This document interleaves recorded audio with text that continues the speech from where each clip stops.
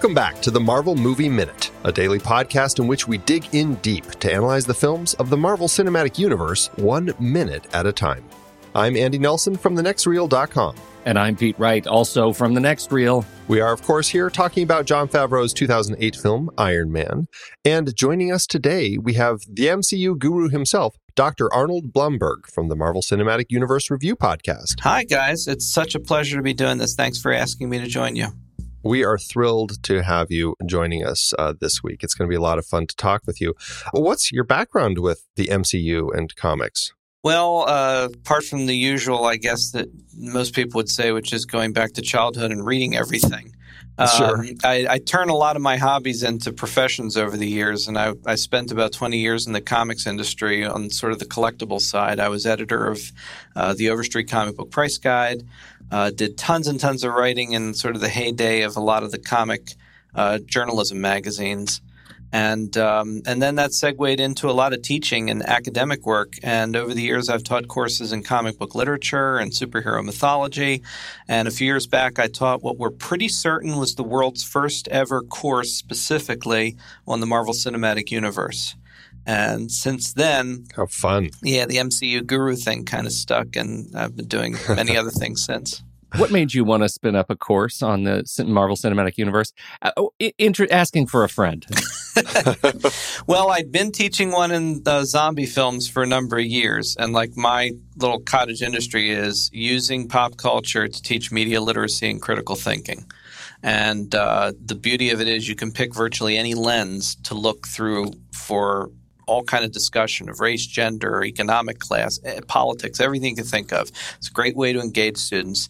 Having done the zombies for a while, I was looking for the other areas where I have a particular passion and knew I could really invest myself in it, and Marvel was a given, and the university was really gung-ho for that as well. And it was actually when I saw Winter Soldier the first time that I thought this will be easy. I mean, I knew I could derive something from it anyway, but Winter Soldier convinced me it's like, oh, there's going to be no problem coming up with the kind of material we need to discuss. And that course came together very smoothly. That's fantastic. Yeah, I can't imagine. Do you feel like it's a course subject that has been picked up and other places have done it? Or well, it seems like it would be a popular thing to do nowadays. Yeah, I mean, I'm not certain if there are any right now that have also done like specifically that. But the thing is, there's so many different permutations. Tons of people are doing all kinds of like media-themed courses on Marvel characters, on the various movies, on superheroes in general. There's no end of material to use. And the point is, you know, regardless of the usual voices of the uninformed who are like, oh, this is what our kids are learning in school. It's like, no, what they're learning to do is think critically about the world around them. You use the pop culture material as a window. And so there are lots of these kind of courses around now, many more than before. And I think that's an indication of how powerful it can be. That is just super exciting. I think it's a great idea, and it's a great way to really connect with kids. Oh, yeah, definitely. You get such wonderfully engaged conversations, and suddenly they're talking about serious subject matter, and all you have to do is just open that door. Meet them where they are. Yeah, you hand them like an old textbook. They may not get engaged. You talk about Captain America's moral dilemma, and suddenly you're talking about very real things. Well, and that's certainly something that, bring it back to Iron Man, he's certainly a character that dealt with alcoholism and the battles of technology and everything. So he makes for a very interesting character study as well, I would think. Absolutely. And one of the things that I've written about and talked about over the years is, in a way, how absolutely bizarre, almost inexplicable it is to anybody that grew up with the Marvel Universe to think that this is the character that wound up becoming the starting point for the film. Right. I mean, I've always said it's never the one I don't think any of us would have chosen. But then again, a lot of it was dictated at first by very real world legal concerns like, oh, well, they don't have the Fantastic Four. They don't have Spider-Man. The obvious choices were out, were not in their toolbox at the moment. But to pick Iron Man was really, in retrospect, inspired. And very true. This first film ages beautifully, I think. There's so much in there to enjoy going back and knowing how it all evolves. Definitely, definitely.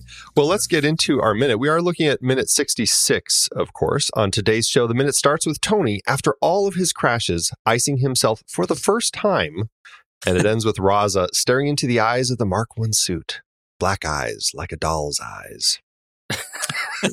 Right. I had to get Jaws in here somehow. You won me over with that right away. So there you go. Right. All right. So we are kicking this off. We've got this. This I don't know why I find it so funny that finally Tony has an ice pack on his head. He's flung himself backwards with his boots into the concrete cement wall, ceiling. right? He's blasted himself backwards with his flight stabilizers on his hands. And now, after he finally takes flight and crash lands, I mean, granted, as a crash landing, he falls through 2 floors of his house, but still, this is when he was in a full suit that time. His suit. Yep.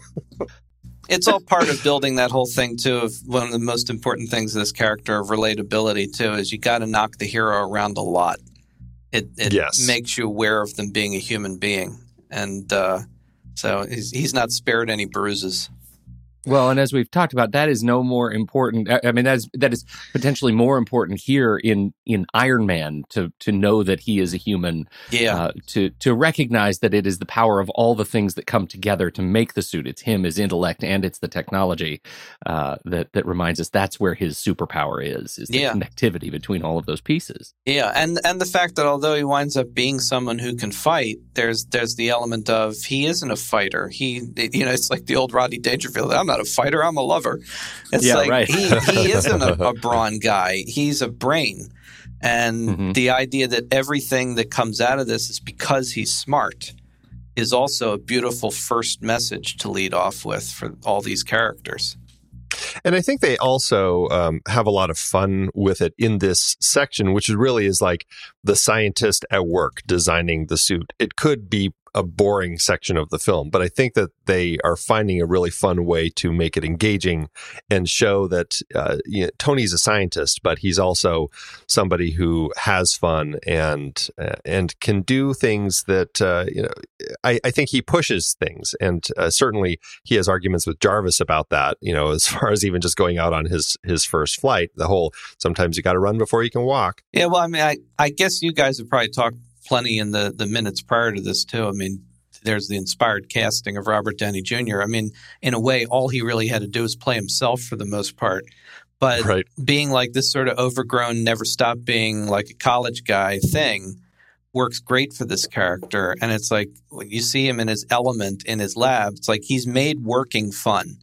He's made everything around him a toy. It's like he's got his little robots. He's got all this stuff in his lab.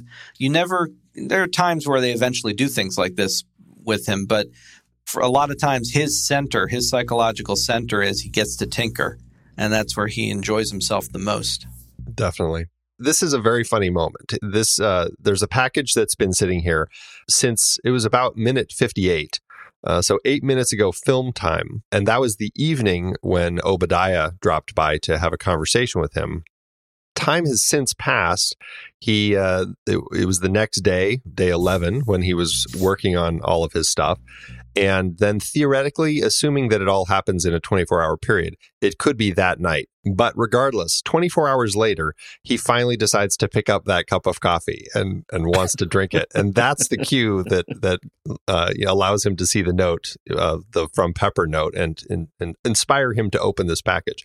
But I think it's funny that I don't know why that it's a cup of coffee that he picks up at this point, because it's been there for a very long time. I got to also mention, I think that I remember watching this the first time and thinking that this was an example of when script writing is so satisfying and so well done, they set up this MacGuffin basically with the other arc reactor. And it means so much on so many different levels. Her giving him this little gift of the arc reactor and the little display box is a comment on his character. It speaks to one of the main thematic things that will run through Tony's entire life, having a heart, being human despite having to build a machine around him. But as we'll see in future minutes, there'll be other reasons for this arc reactor to be important, and the way that this works out is just extraordinary, I think, in terms of writing, because it doesn't make it feel like it's important quite yet, just as a character beat. It's just a nice little gesture. And that character beat is also critical, right? Because we have, it's sort of a commentary. I think we get this beat where we get to reflect on Tony's relationship with stuff, right? Yeah. The first 65 minutes are really watching this billionaire playboy have a loose relationship with materialism. Like, he doesn't really care so much about all the fancy things he has. What he demonstrates is that he cares so much about, about process and about building and tinkering. And as you said, they're all toys to him until right now, where we get this in one way. This beat is the punchline to this sort of to this joke that was set up long ago, that, you know what, he cares about some things. This is a thing he cares about. And if you want to look at it in a slightly darker way too, which I also think is a brilliant touch, particularly, again, I know trying to avoid like more specifics about Future, but obviously, sitting many years later, sure, we know a lot about Tony. There's the flip side of that too, which is that ultimately the biggest toy he tinkers with is himself. Yeah. And he, it's like, on the one hand, this is a beautiful moment where we know Pepper's saying, "Oh, you have a heart." Yes, but the heart she's showing him is a machine. So there is an element here of, is he human, or is he just another big toy that he's rebuilt ever since his, they get real psychological, childhood trauma and everything. So there's a lot of great layers to this. Who would have ever thought that you get that kind of complexity, the superhero movie that's also like, trying to tentatively start off what they hope would be a franchise. They certainly couldn't be certain that this would, lead to anything. And yet they're going for it, I think, in this movie in so many ways. And it's very satisfying. So, and in the process, they made a flagship film for the transhumanist movement. Who knew? That's right. Who knew? Let's all get arc reactors. That's right. Speaking of arc reactors, how long do you think this thing glows? Like, is it a self-perpetuating energy source? And if so, would it have been smart for Pepper to have actually listened to him earlier and just thrown it away, which is what he told her to do? I get the impression that for all the things Tony does that destroys things or ruins things, how much better the world would be if he was just smart enough to utilize some of this technology the right way, which I don't think he's doing. But, right. Yeah, I have a sense that now that this thing is not being used to power anything, that it is effectively perpetual, right? It's going to keep glowing because it's not drawing to use anything or to power a giant suit or a city or whatever. So I think it's going to be that just magical desktop tchotchke, Because it was generating 50 gigajoules or something like that. Yeah. Something like that. It's ridiculous. Box. That's fine. Put it in glass. Just don't bump it. It might, it might ignite the repulsor. It'd be like a Dr. Manhattan level event somewhere. And it'd be like, that's Tony. Oh, there he goes again. Well, we go from this moment, and I think it is a beautiful moment, but that kind of signals that further development in the connection between Tony and Pepper as their characters. But we go from that moment to, again, we have Jon Favreau using a wipe transition. This is great Star Wars wipe. I know, he's doing it again. This is right to left, and then we end up back in the tent in the Kunar province. This is not the cave anymore. Now the Ten Rings terrorists are, I guess, in a tent because the cave got a little messed up when Tony escaped. And so they're in a tent, and they've found quite a lot of these parts laying around in the desert. And it's funny to watch Omar and Ahmed doing their best, trying to figure out how to put all these pieces into place. And this one particular piece that they just can't figure out where it goes. Not badly, though. It's a lovely. No, they've done a great job, and it's a lovely little comic moment, right, where you have kind of the overseer. He's watching these guys. The way the camera tracks to the right, it feels like a great sort of like, how did these guys shuffling paper around? How did these guys possibly put all these pieces together? They're buffoons. They're the buffoons of the thing. And it always strikes me as kind of a comical accident that they managed to set all the pieces in largely the right place, while this serious overseeing, of Melty-Face. Yeah, that great shot of him in half shadow with the cigarette. He just, I mean, the thing is, that guy, I can't remember his name now. I feel terrible. You guys probably he's just, and he's wonderful as an actor every time. He seemed to be doing quite a run there for a while. He was in the first of the new Star Trek films, and like he's turning up a lot of stuff. And at this point in the movie particularly, it still really feels like we're building to something like, oh, he's going to put that suit on, and it's going to be a showdown between the arms dealer who's had a change of heart, literally, and the guy who's been using the arms. And on top of that, anybody who's a fan is watching this and thinking, particularly if they read stuff in advance for the film, it's like, oh, maybe this is the guy that's going to be the Mandarin. And, we're getting – So what's beautiful about this, too, is it really keeps setting him up as we're heading to something with him. Yeah, It's interesting the way that they were doing that. And I mean, obviously they were, as we know in retrospect, they were having issues trying to figure out who the villain was still, and kind of rewriting on the fly. But I do like that Raza seems like he's going to be the villain. I think it makes for an interesting twist later. And but at this point, I think he's a great job as essentially the heavy up through this first half of the film. Oh, definitely. Yeah. And I mean, on the one hand, too, it can be a bit pat, but it's still true. I mean, particularly in that era, too, we're only a few years out from 9/11, and the idea of using, certain ethnic type and terrorists. It's still Hollywood has a long tradition of just picking people out of a box and saying, "Well, here's your villain." And it works, but the beauty of it is, I think anyway, maybe it doesn't excuse all of it, but I think that he's an excellent actor. The way they structure it is interesting. The subversion of expectations eventually makes it interesting. And I think it somehow manages to at least partially get away from the predictability of it. And again, it's another layer to this movie that feels like this movie is just doing so many things better than it needs to be a success. And I think that's one of the reasons it's such a great foundation for everything that came after. Well, and at least we know that it's not all just ethnic stereotyping. We know there's at least one Hungarian in the mix. It's an eclectic group is what it is. That's right.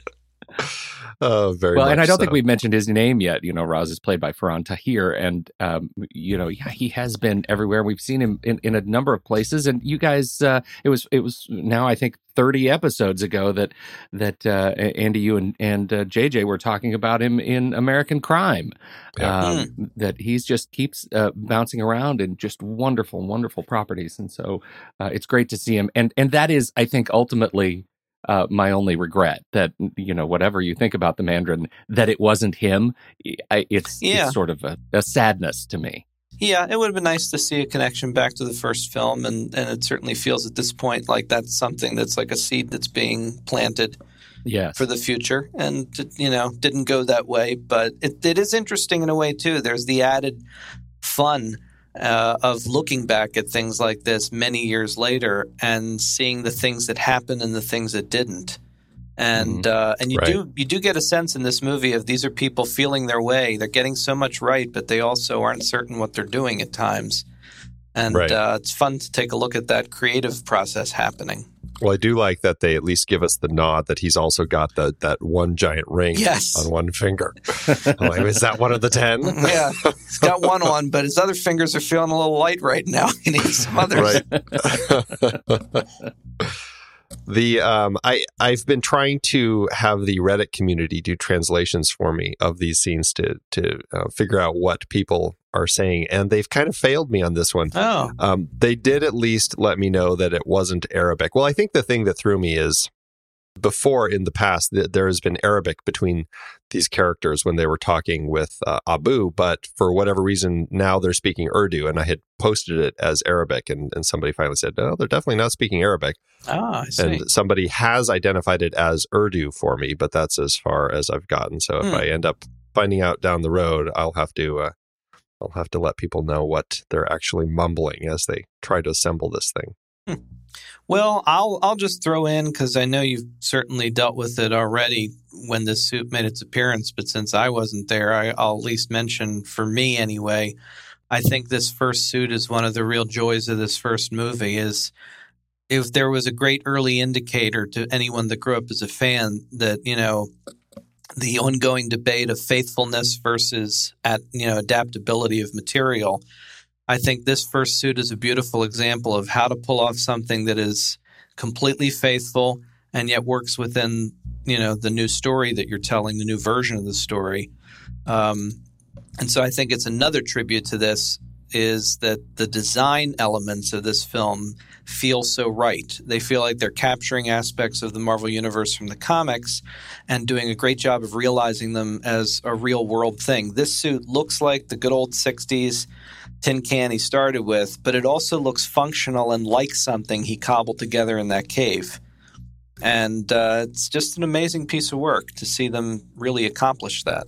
I think it really helps that there's clearly pieces that were cut from other elements where you still have the writing printed on some parts of it. And I love that, how it does actually feel that cobbled together sense of it. Yeah. And I mean, the other thing too is they're talking about like character building, like literally and figuratively. This is the first best example of this is who Tony Stark is, someone who can take these bits and pieces and make that. And that's his superpower. And that's an example right away of this is why this guy has something that nobody else has, is he can do something like that. That suit is an external representation of what his real superpower is. So it's just a great opening, like sort of introduction to the workings of his mind, is these pieces. And even though they're left behind, it's like, well, bigger and better. And certainly, as we know, he never leaves that suit alone for very long before he's got another idea to make it better again. And yet, as you say, I think one of the things that is really a testament, especially, you just feel it when they do that slow push at the end of this minute into the face, right? It's not covered in sand. It doesn't have that kind of hero thing. It's not obscured by shadow or darkness or smoke or explosives. It's the ultimate hero shot of this thing. And it comes with such a sense of joyfulness that it is so deeply rooted and connected to the earliest comics. Yeah. And the fact that it's a cut from our villain character, Raza, to that face, it's like they're getting a chance to have the hero-villain confrontation, and Tony's not even there. All through just a super smart edit. Well, I don't have anything else for this minute. What about you guys? Nope. All good here. Well, Arnold, thanks for joining us today. Where can people find you out on the interwebs? I am on Twitter way too often at Doctor of the Dead. Doctor of the Dead is sort of my zombie expert persona that's grown up, so you can do that. But I also publish a wide array of nonfiction books on all sorts of pop culture topics, including superheroes. And you can find those at atbpublishing.com. Yeah, you're on Twitter a lot, and Twitter is just something I've never quite been able to grasp. But I appreciate that you are on it as much as you are. Some of us got to do it, I guess. That's just the way it is. Right. Well, everybody, that is it for today's show. Thanks so much for tuning in. Make sure you subscribe to the show for free at marvelmovieminute.com. Join us over in our Discord chat room, and follow us on Facebook, Twitter, and Instagram at The Next Reel. And if you like what we do and you want to support us and get some cool stuff, become a patron over at patreon.com/thenextreel. Until next time, true believers,